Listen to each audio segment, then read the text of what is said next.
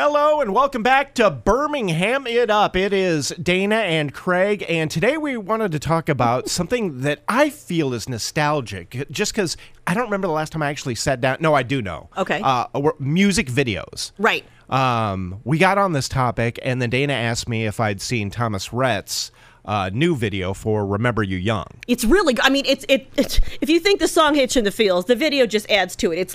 It's almost like a continuation of the Marry Me video. That's the last video that I remember watching. All right, wow, okay. Only because it's tied to Alabama, but yeah. Like I wasn't even big on videos like in the 80s. Like when they actually had like premieres or the Friday night videos on NBC at midnight or whatever. I love those. I remember when the black and white Michael Jackson video aired. Yes. They did that like right after The Simpsons on Fox one time with Macaulay Culkin and Slash. Yeah, it was great. Yeah. I loved it. But yeah, I guess I'm not that much of a video guy. And see, I was all about videos because where I grew up, we didn't get MTV to like, I don't know, the late 90s or the late 80s, I'm thinking. Or I want to say that's what it was. Yeah. Well, yeah, and it's been about then since they aired a video.